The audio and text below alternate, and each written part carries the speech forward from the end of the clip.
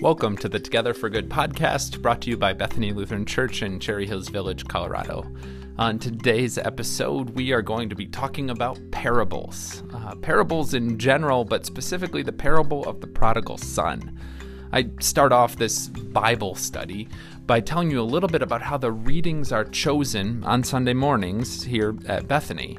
And then I mention the fact that throughout this fall, we are going to be hearing the parables of Jesus. Week after week, we'll be hearing a different one. But one of the ones we don't ever get to hear this fall is the parable of the prodigal son. So this podcast, it's a Bible study. You get a lot of information about how the reading calendar is set up, about why parables are important. And then we do a deep dive into the parable of the prodigal son, which is one of Jesus's most famous parables that has so much to teach us. So here you go, a Bible study on the prodigal son.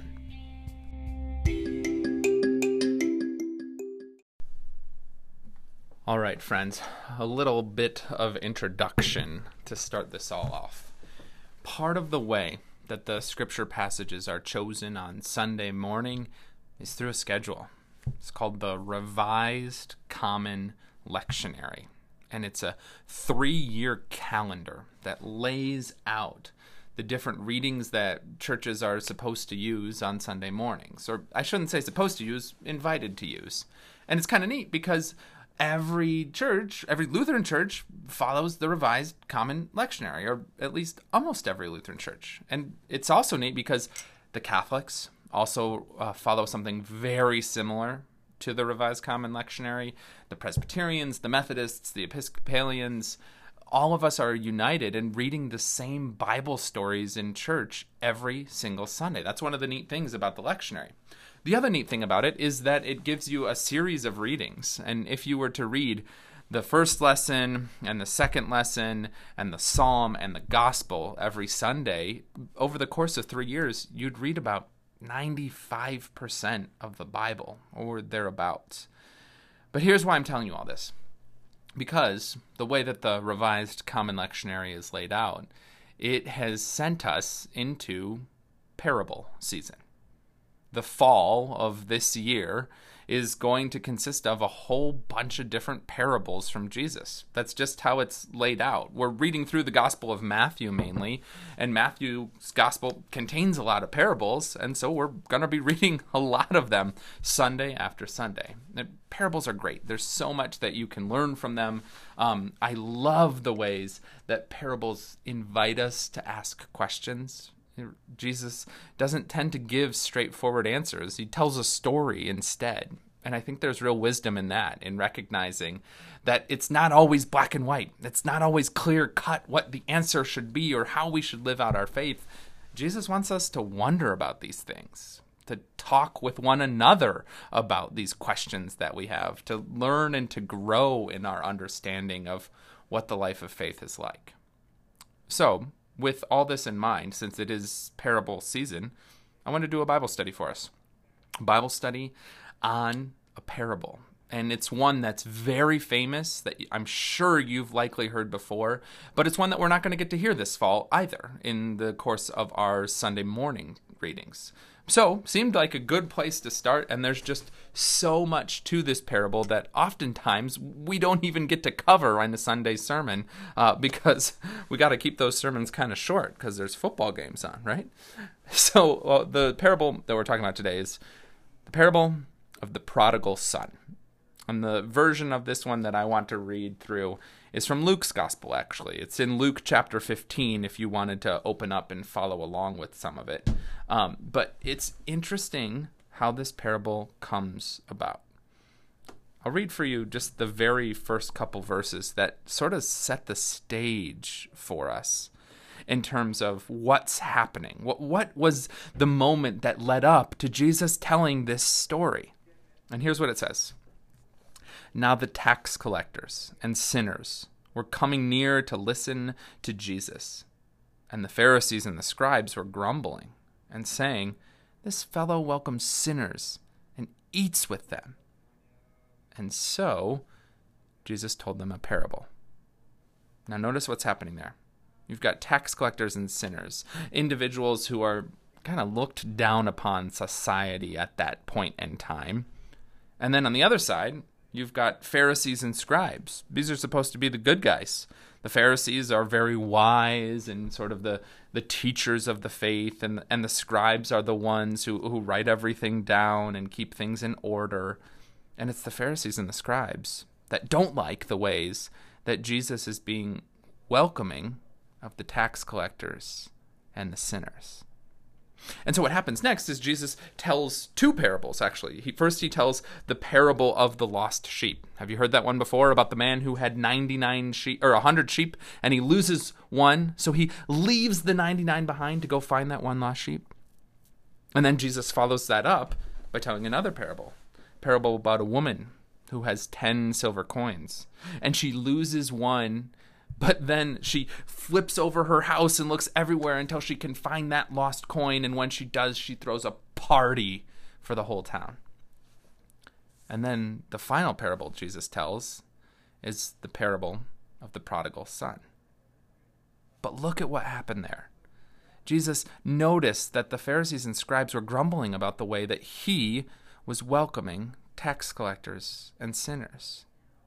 And so rather than call the Pharisees and scribes out and say, like, hey, you guys don't get it, this is the whole point, instead he tells a couple stories. And his hope, I'm guessing, was to try and allow those Pharisees and scribes to move along and expand their understanding. For those Pharisees and scribes to think about this man who lost one of his 100 sheep and how he would go to great lengths to bring that one back in. Jesus is showing them that God feels the same way.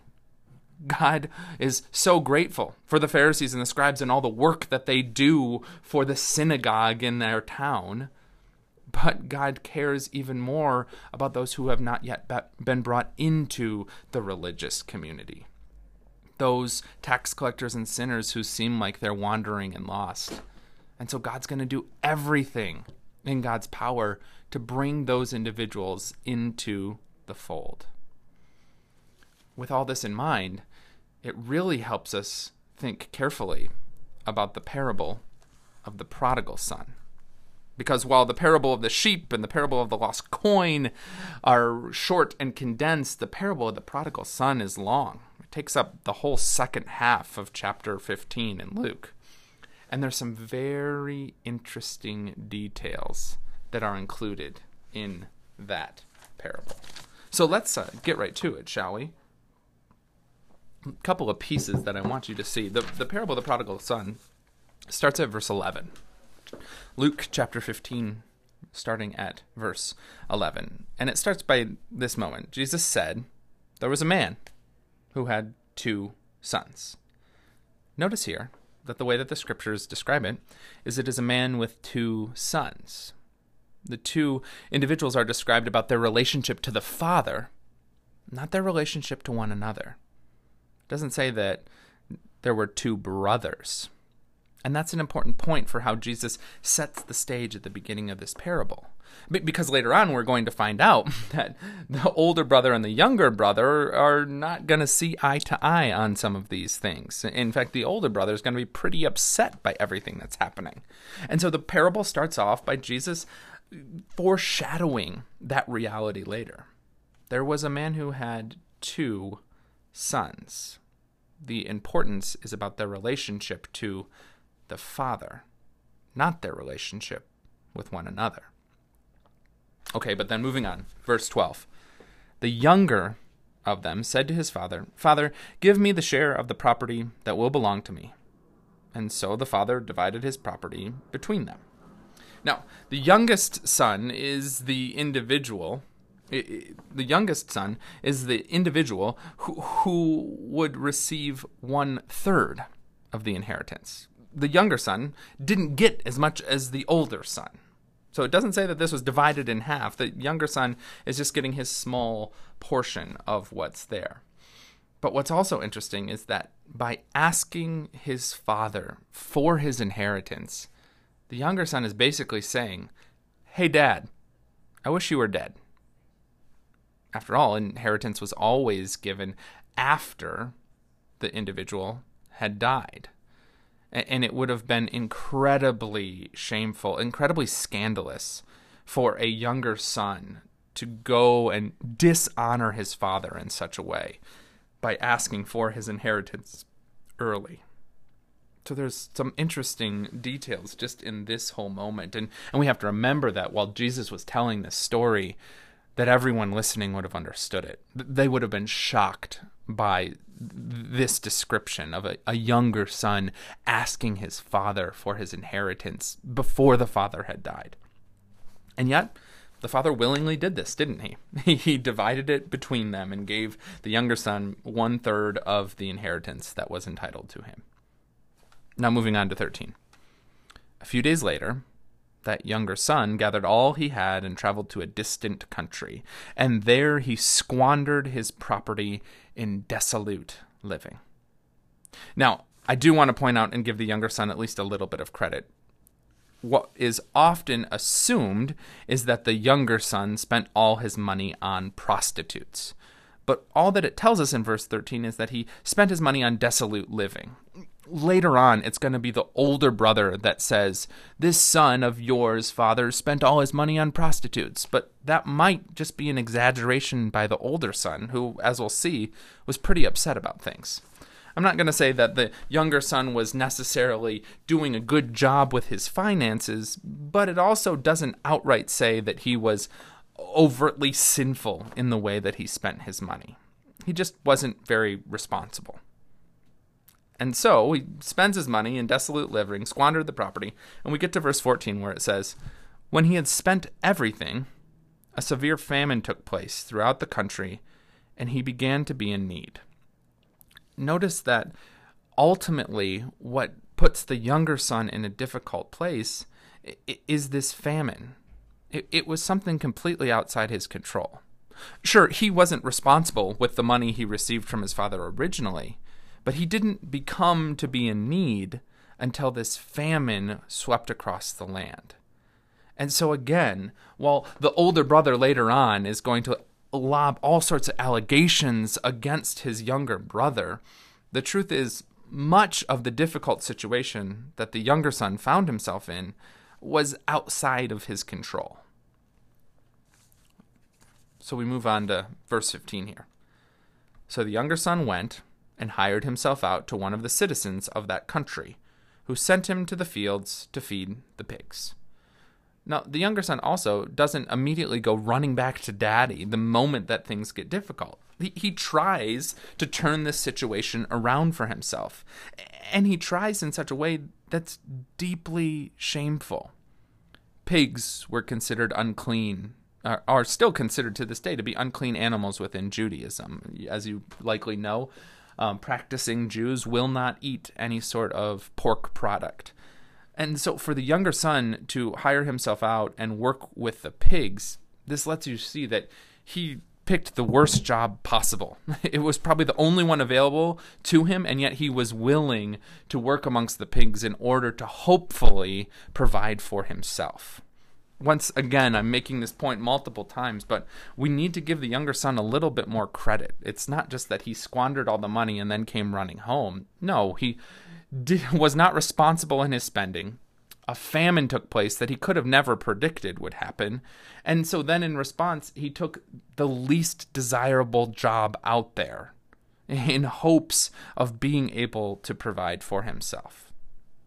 But we read in verse 16, "The younger son would gladly have filled himself with the pods that the pigs were eating, and no one gave him anything." Now we keep going to verse 17. "But when he came to himself, he said, 'How many of my father's hired hands have bread enough and to spare? But here I am dying of hunger.'" And so the younger son comes to this realization when he's in the worst moment and just longing to eat what the pigs eat. He says to himself, "Well, wait a second. My father treats his workers much better than this. The younger son has taken the worst job imaginable, and it's not providing for him at all." And so he thinks to himself, I could just go and work for my father because I know that he at least treats his employees better than the situation I'm in. Keep in mind, the younger son never had any intention of being welcomed back. He, again, was just trying to take any step possible in order to be able to provide for himself. And finally he decides to turn and go home to see if he can't get a job with dad. And so in verse 18, we read, I will get up and go to my father, and I will say to him, Father, I've sinned against heaven and before you. I'm no longer worthy to be called your son, but treat me like one of your hired hands. And so this is what the younger son does. He turns and heads towards home, and even anticipates not being welcomed back as a son, as a member of the family, realizing the way that he has already cut himself off from that family. But he still heads home in hopes of being a hired hand. And so this is the turning point, verse 20, where the truly radical understanding of God's grace and welcome and acceptance, this idea of God seeking and welcoming back the lost that we saw in the previous two parables of the sheep and the lost coin. We see it again now here in verse 20. So the son set off and went to his father. But while he was still far off, his father saw him and was filled with compassion. His father ran and put his arms around him and kissed him. Now, the son hadn't even made it all the way home. You get the idea that the father must have been just looking out his window every day, hoping to catch a glimpse of his younger son returning home. What a beautiful picture of the way that God sees us. That even when we make mistakes, even when we willingly separate ourselves from God and turn our backs on God like the younger son did, God is waiting at the window, longing for us to turn towards home. And while he was still far off, the scripture says, the father saw him and ran out to greet him. Now, apparently in some Arabic translations of this parable, they choose not to include this detail of the father running out to greet the son, because the idea of a father, of a patriarch figure running, is incredibly scandalous.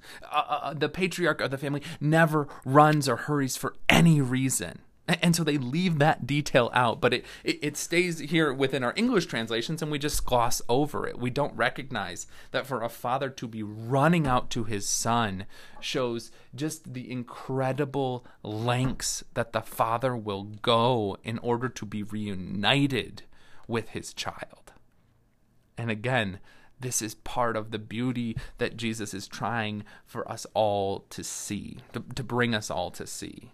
That God will go to any length to welcome us back.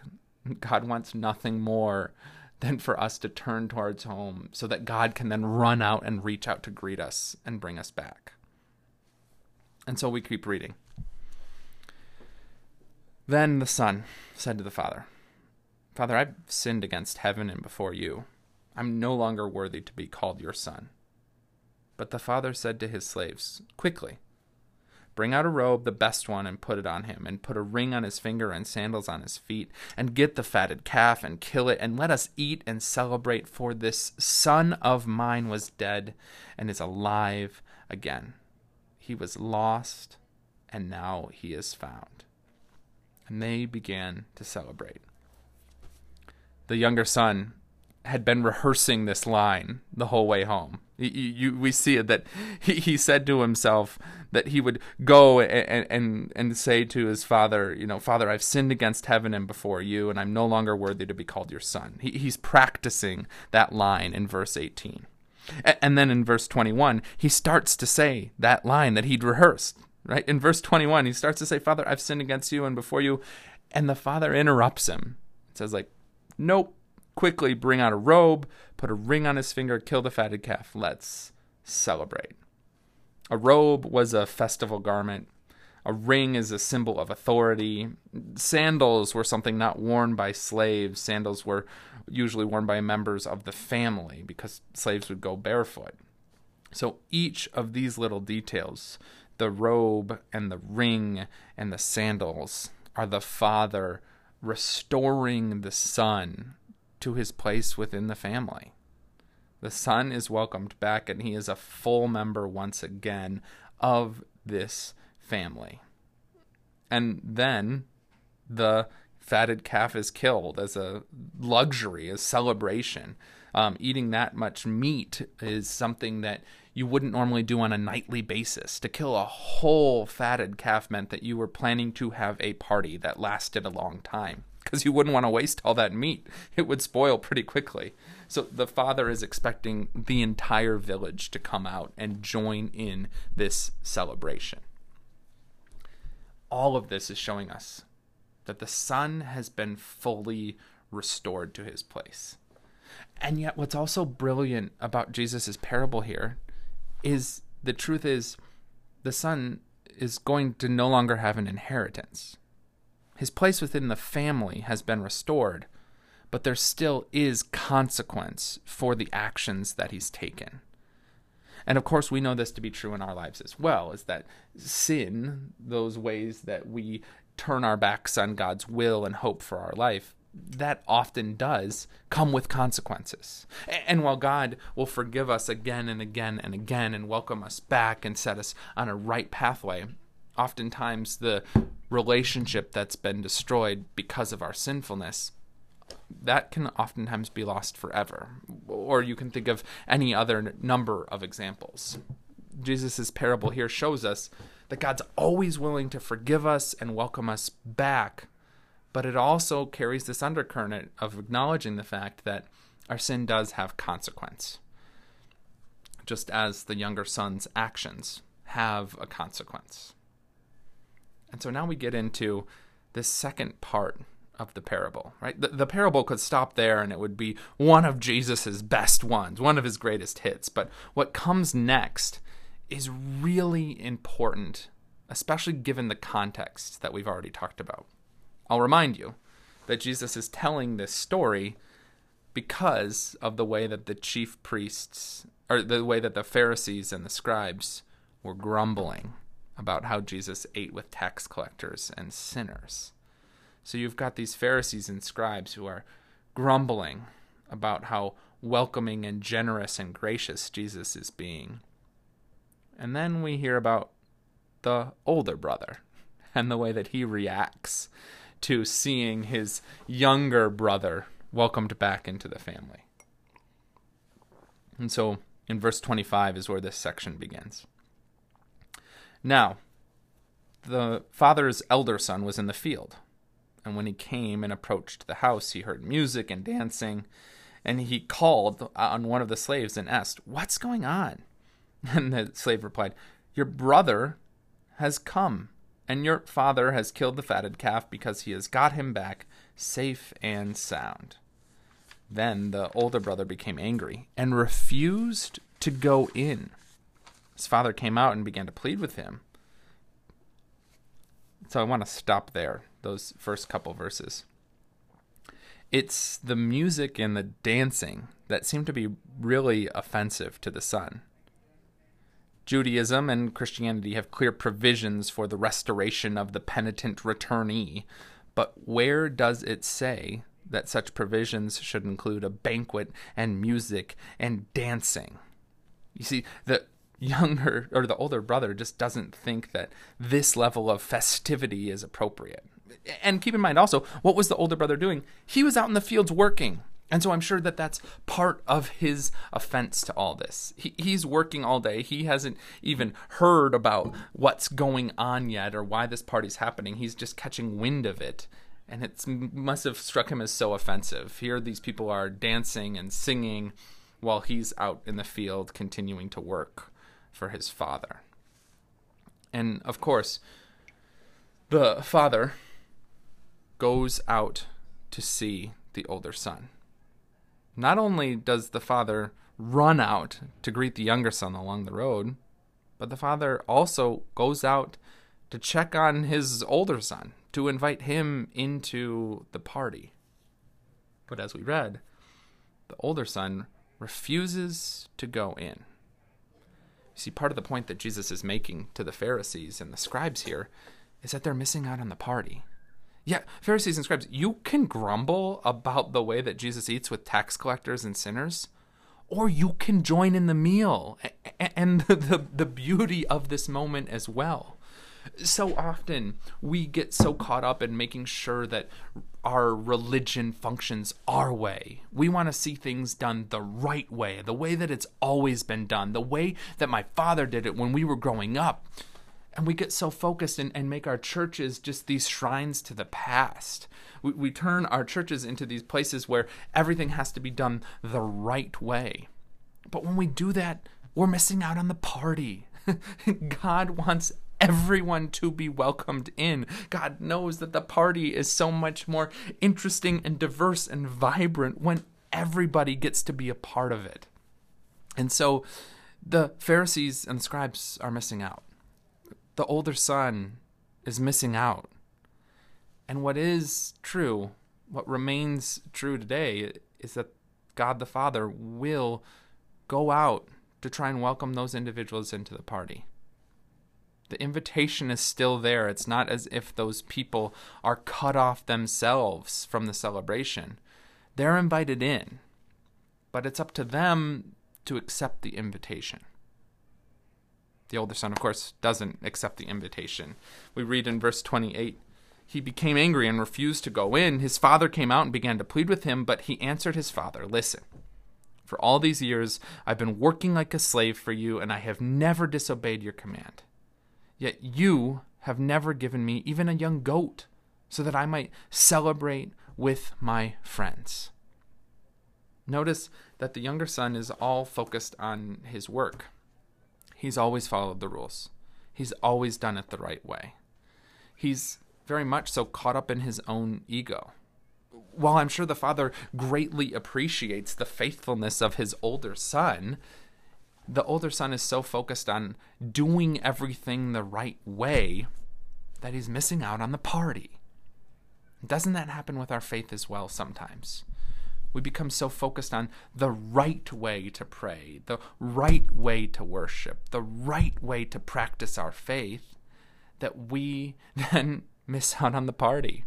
We get so full of our ego. Yes, I can say the Lord's Prayer without having to read it from the bulletin. Look at me. Yes, I put money in the offering plate every week, and we turn our noses up at those people who stumble over the words or who maybe don't give as much as us. But Jesus is saying with this parable, yeah, that's not really the point. If this is all about your own ego, then you're going to miss the party. And so we read in verse 30, the older son continues. He says, but when this son of yours came back, who has devoured your property with prostitutes, you killed the fatted calf. Then the father said to him, son, you are always with me, and all that is mine is yours. But we had to celebrate and rejoice because this brother of yours was dead and has come to life. He was lost and has been found. Notice again, it's the older son who makes the allegation that the younger son squandered his money, squandered the father's property with prostitutes. But again, how would the older son know that? The older son just knows that his younger son had gone off. He hasn't even seen his brother yet. And also notice the way that the older son talks. When this son of yours came back, he claims no ownership or connection to his brother. Our ego can do this to us. We can become so focused on doing things right and how that makes us better than other people that it ruins our relationship with other people. We don't even see them as our brothers or sisters, our siblings in Christ. We just see them as inferior people who can't live out their faith like us. And this is exactly what Jesus is trying to critique. The Pharisees and the scribes don't see the tax collector and sinners as their siblings. The Pharisees and the scribes are so full of themselves and always doing things the right way in the temple and in the synagogue that they have missed the connection that they share with the tax collectors and the sinners. And notice that the father tries to bring the older son back. But we had to celebrate and rejoice because this brother of yours, the father's reminding the son of his connection to the brother. So this is, as you can see, such a robust, rich parable with so many layers and connections, and it's just so relevant to our life today. I think as we listen to this story, we need to think carefully about how we understand our relationship with others. Are we often so caught up in our own ego and doing things the right way that we're missing out on the party? Are we so caught up in our own ego and doing things the right way that we're missing out on the unity and the relationship we have with other people? The Pharisees and the scribes, the tax collectors and the sinners, all have a place in the kingdom of God. That's what Jesus is trying to show us. And we can often end up grumbling and stuck in our own ways and totally oblivious to the ways that grace is extended to all of us. I hope that this has been at least an interesting little ride through this passage. It's one of my favorites. I'm really glad to be able to share this Bible study with you. Feel free to reach out if you've got any further questions or comments. Thanks so much for listening. Stay in peace.